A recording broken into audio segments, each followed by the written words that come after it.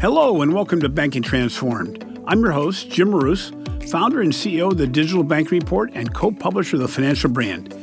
On today's podcast, we'll be discussing the continued growth in funding by venture capital investors, private equity firms, and even traditional banks interested in the newest technologies in payments, banking, and wealth management.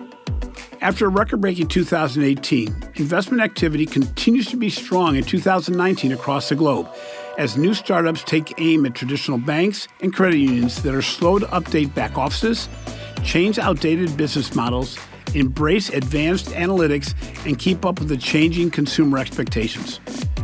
For a perspective on the changing fintech marketplace and trends towards platforms and banking as a service and how the market may evolve over the near and long term, I'm joined today by Dan Rosen, founder and general partner of Commerce Ventures, a VC firm focused on fintech, payments, and commerce ecosystems. Some of Commerce Ventures' recent investments include Bill.com, FI Navigator, MX, Casisto, Marqeta, and others.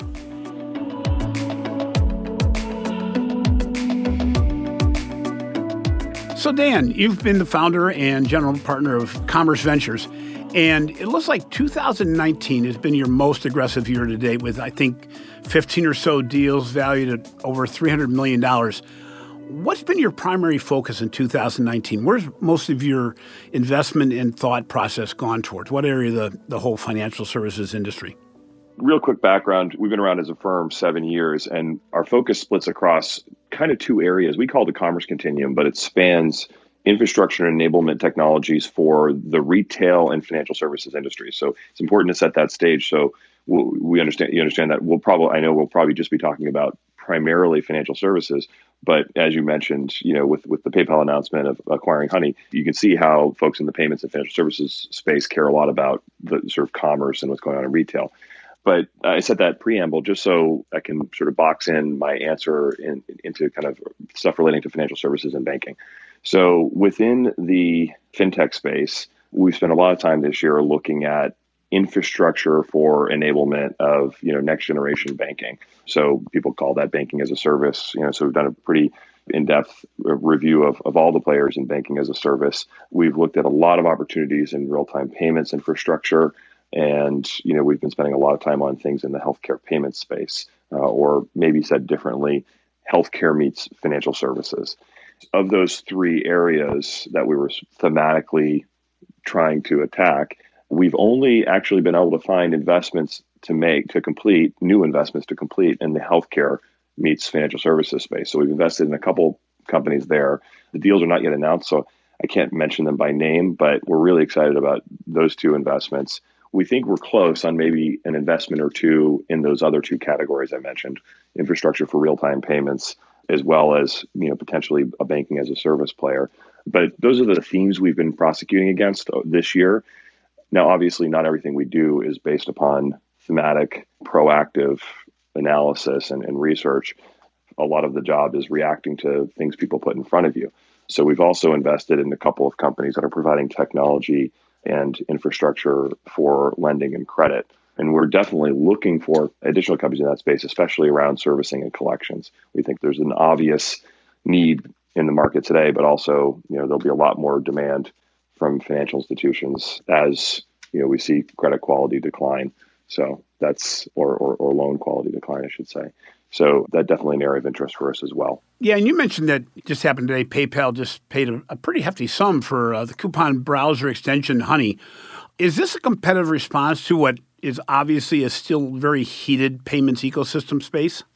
It's hard to know exactly what's going on inside the sort of strategy group and the minds of the folks running PayPal. But I would guess, if you're PayPal, you recognize that payments itself is over time, of course, going to become commoditized. There's a lot of growth opportunity still in kind of electronic payments, competing with cash and check, of course. But I think they have to recognize, and I think over the years they've had made previous forays into value above and beyond the payment transaction. But this is obviously a very, very meaningful bet, just in terms of the dollar amount. If you look at all the consolidation that's been occurring in payments and banking infrastructure, the processors, Fiserv and FIS, buying very large merchant acquiring businesses, Global Payments and TSYS coming together, it's clear that this world is consolidating. And my suspicion is that if you're a large payment processor, you have to be thinking about adjacencies and ways to escape or expand beyond the borders of just providing pipes for moving money. So the answer to your question, yeah, I would guess that's probably a big part of the motivation.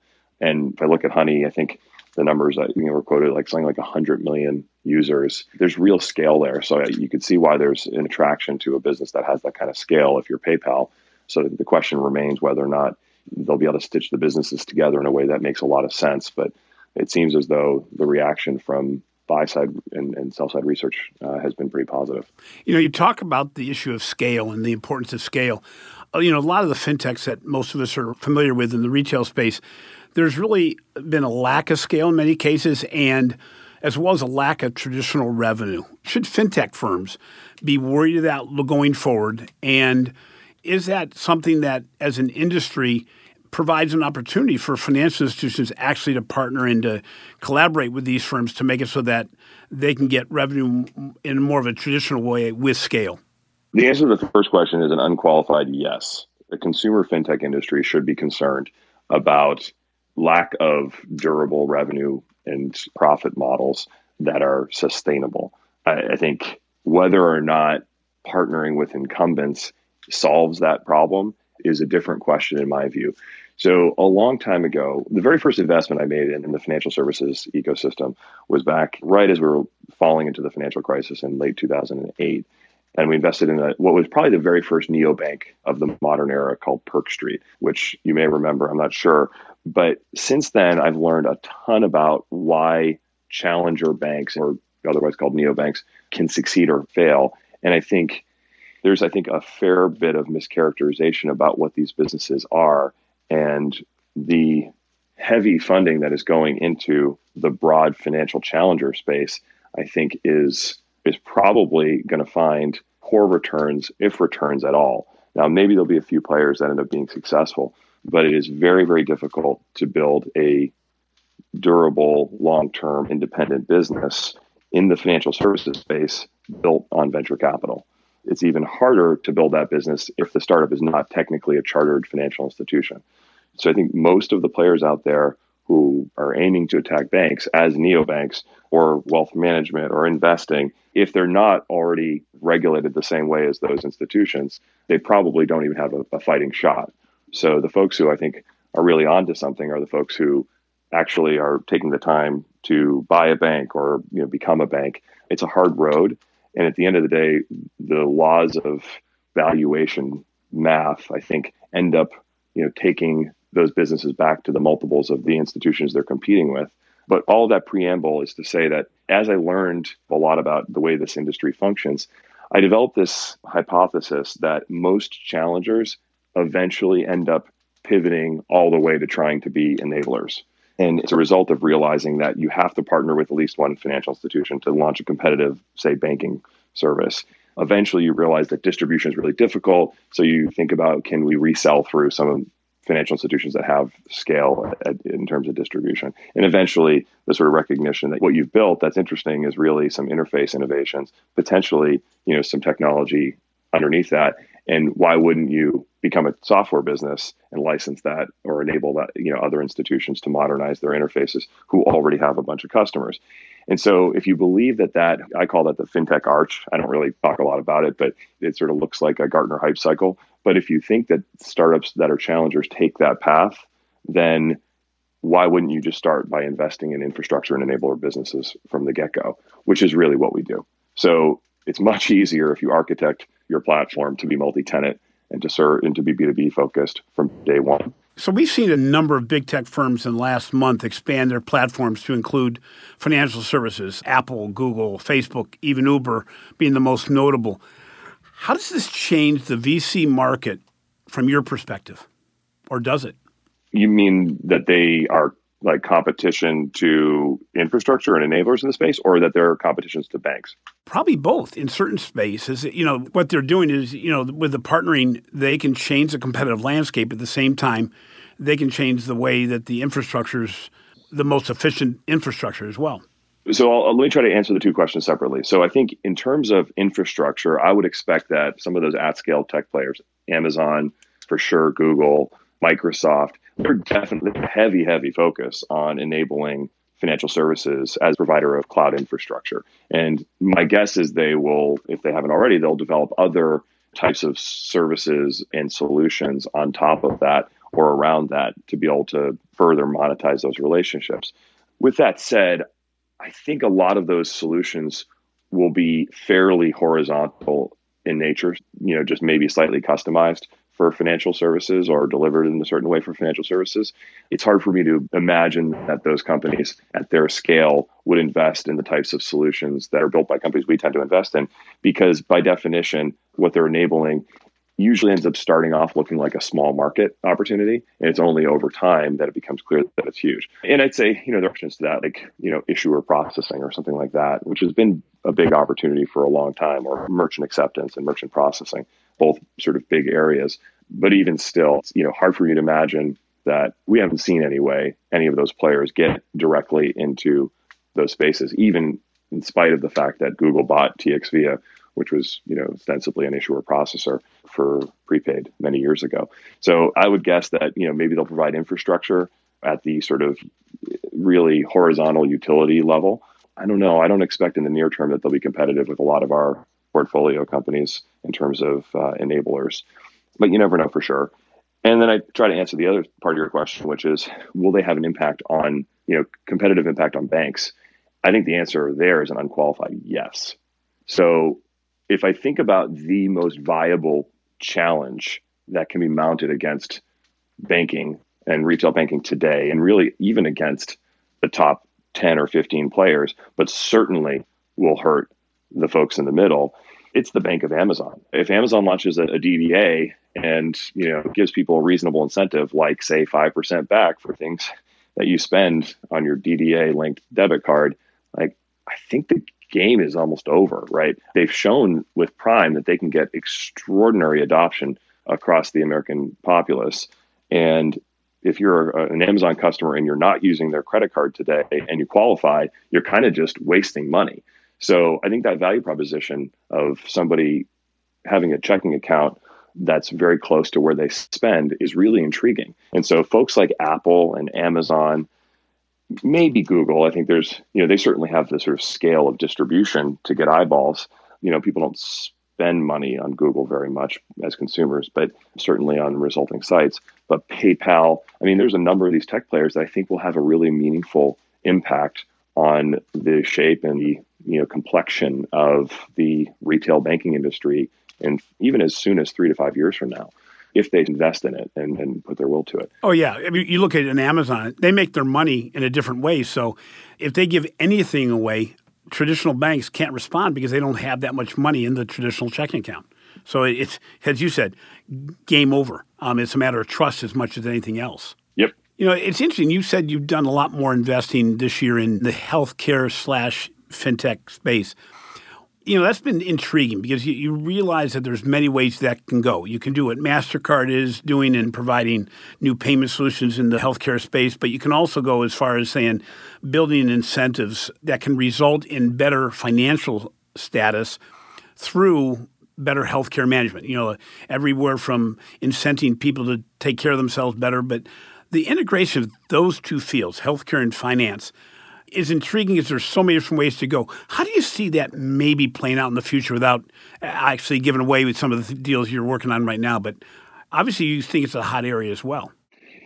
Yeah, the dirty secret of fintech is that you don't have to be investing in something that's science fiction in order to find problems that need to be solved, and you can make money solving them. And healthcare is definitely the same. A lot of the processes for, kind of how the patient pays, how the doctor or practice bills, the way that they collect money, a lot of those legacy processes are just super inefficient, whether it's because they're paper-based, they're human intensive, or, just slow. And candidly, the patient experience has been terrible, I think, almost across the board. There's very few examples of providers that do a really, really good job of engaging a patient before, during, and after a care experience. And that's the opportunity. So if we sort of think at the top level, the opportunity is to get the experience right for the consumer or the patient, because an engaged patient will pay. I mean, to the extent that they can. A big portion of uncollectible medical debt is people just not understanding what's due and not paying when they have the money to because they don't understand what the bill is. So there's a big opportunity there. And then, of course, there's plenty of people who I think have a hard time paying for unexpected medical bills.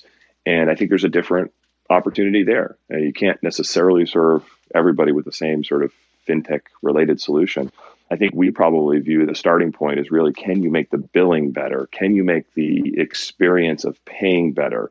Maybe can you even make the experience of engaging with a doctor better? And that probably starts in some ways with solutions that aren't even payments at the core, but they will wrap a whole set of tools and capabilities that will probably include billing, payments, potentially even lending. So I don't know if that answers your question. No, it does, because it's unknown where this is all going to go. But as you said, looking at the fintech space in the traditional sense as a bellwether, those institutions came in being because of the inefficiencies and the poor customer service in banking. It's very much the same in the healthcare space. Those same problems exist, but there's a way to solve this from a financial standpoint. And, funny, over lunch today, we were talking about that exact situation, that I get a bill because they didn't connect me to the right insurance card. So now I have to go and figure out a way to make those, pay that bill. But how do I take care of any gap that may exist between what I'm billed for and what my insurance company is going to take care of? There's multiple opportunities there in the payment space, let alone in the healthcare space as well. So just maybe one more point on that, just really quick. I think what we should all be remembering is how awesome that first experience was when we got into Uber for the first time and then got out of it and never had to pay. The first time we went to Amazon Go, once you have the app and you walk in, you pick up some stuff and you just walk out, or you check into a Hilton on your mobile app and you never stop by the front desk. That's what we're aiming for, right? And it should be across every consumer experience where there is a value exchange required, but where identity and stored payment credentials can be brought to bear to make that experience frictionless. So taking a little bit of a 90-degree turn here, while the VC space has been strong, the appetite for fintech IPOs has been rather soft. What's causing that, do you believe? So I don't agree wholeheartedly with that statement. I think there's been some pretty good IPOs in the fintech space in areas that make sense. So, the ones that are most obvious are payments, right? So Square and Adyen have performed exceptionally well. I think one of our portfolio companies just filed their S1, Bill.com. I can't say anything about them, comment on them uniquely, but I do think, broadly speaking, the payment space, has supported strong businesses going public. And I think they've fared very well in the market as public companies to the extent that they have good businesses or they're well run.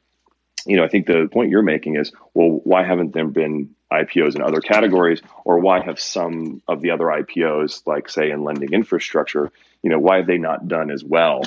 And I think the answer there is that there's a lot of areas within what we call fintech now, but certainly what I used to think of as startup financial services that just aren't as good at, kind of business models, or maybe just aren't meant to be public companies. So I told you, we commented a little bit about neobanks and kind of the challenger space. I think so much of the money that's going into fintech is going into challengers.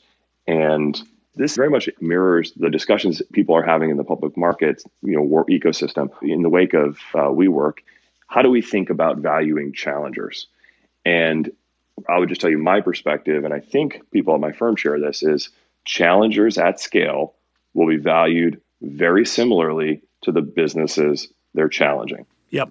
And when you do the math on that, it's just very difficult for challengers to get to the scale at which they can be public, at the multiples that they'll be valued at that are relevant and consistent with their peer group that they're challenging, without raising a ton of venture capital dollars.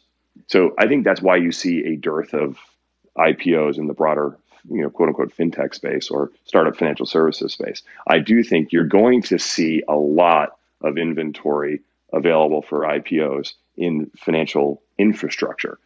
So, in our portfolio, you mentioned a number of portfolio companies that we have that are at scale. We have a number of companies that I think, have the shot at becoming an independent public company because they have durable, very predictable, repeating, recurring revenues. They're mostly SaaS businesses or subscription businesses or very predictable revenue businesses. So those are the types of businesses I think are well suited for the public markets at the right scale. And finally, God, these podcasts go very quickly. As we look to 2020, what bold trend or prediction could you provide for next year that you think may happen next year or next year and beyond? I think we're on the cusp now of a fantastic wave of liquidity.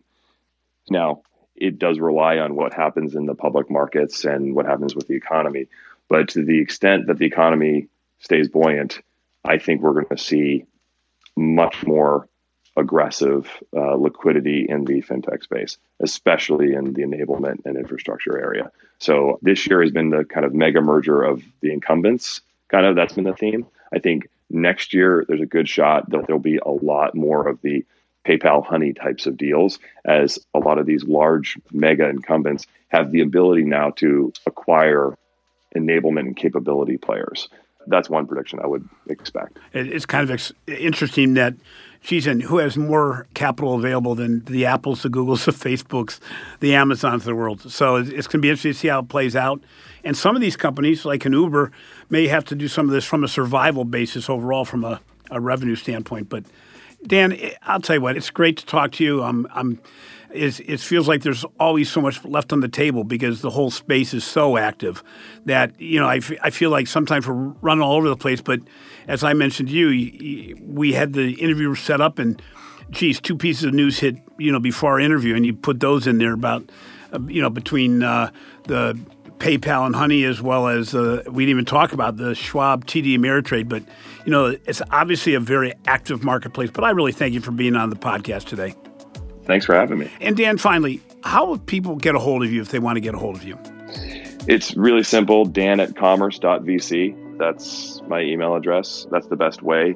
It's always better if you can get a referral from somebody I know, just so I can make sure I recognize the email address and respond as quickly as possible. But I try to be responsive to everybody, regardless of whether or not I recognize the email address. Again, thank you very much for being on the show today. Thanks for having me. Thanks for listening to Banking Transformed, just rated as a top 10 banking podcast. If you enjoyed today's interview, please be sure to subscribe to the show on your favorite podcast app, and don't forget to give us a 5-star rating. Also, be sure to catch my recent articles on the financial brand and check out our research we are doing on digital transformation, retail banking innovation, the digital customer experience, and financial marketing for the Digital Banking Report. This has been a production of Evergreen Podcast. A special thank you to our producer, Bridget Coyne, and audio engineer, Sean Rule Hoffman. I'm your host, Jim Marous. Until next time, have a great week.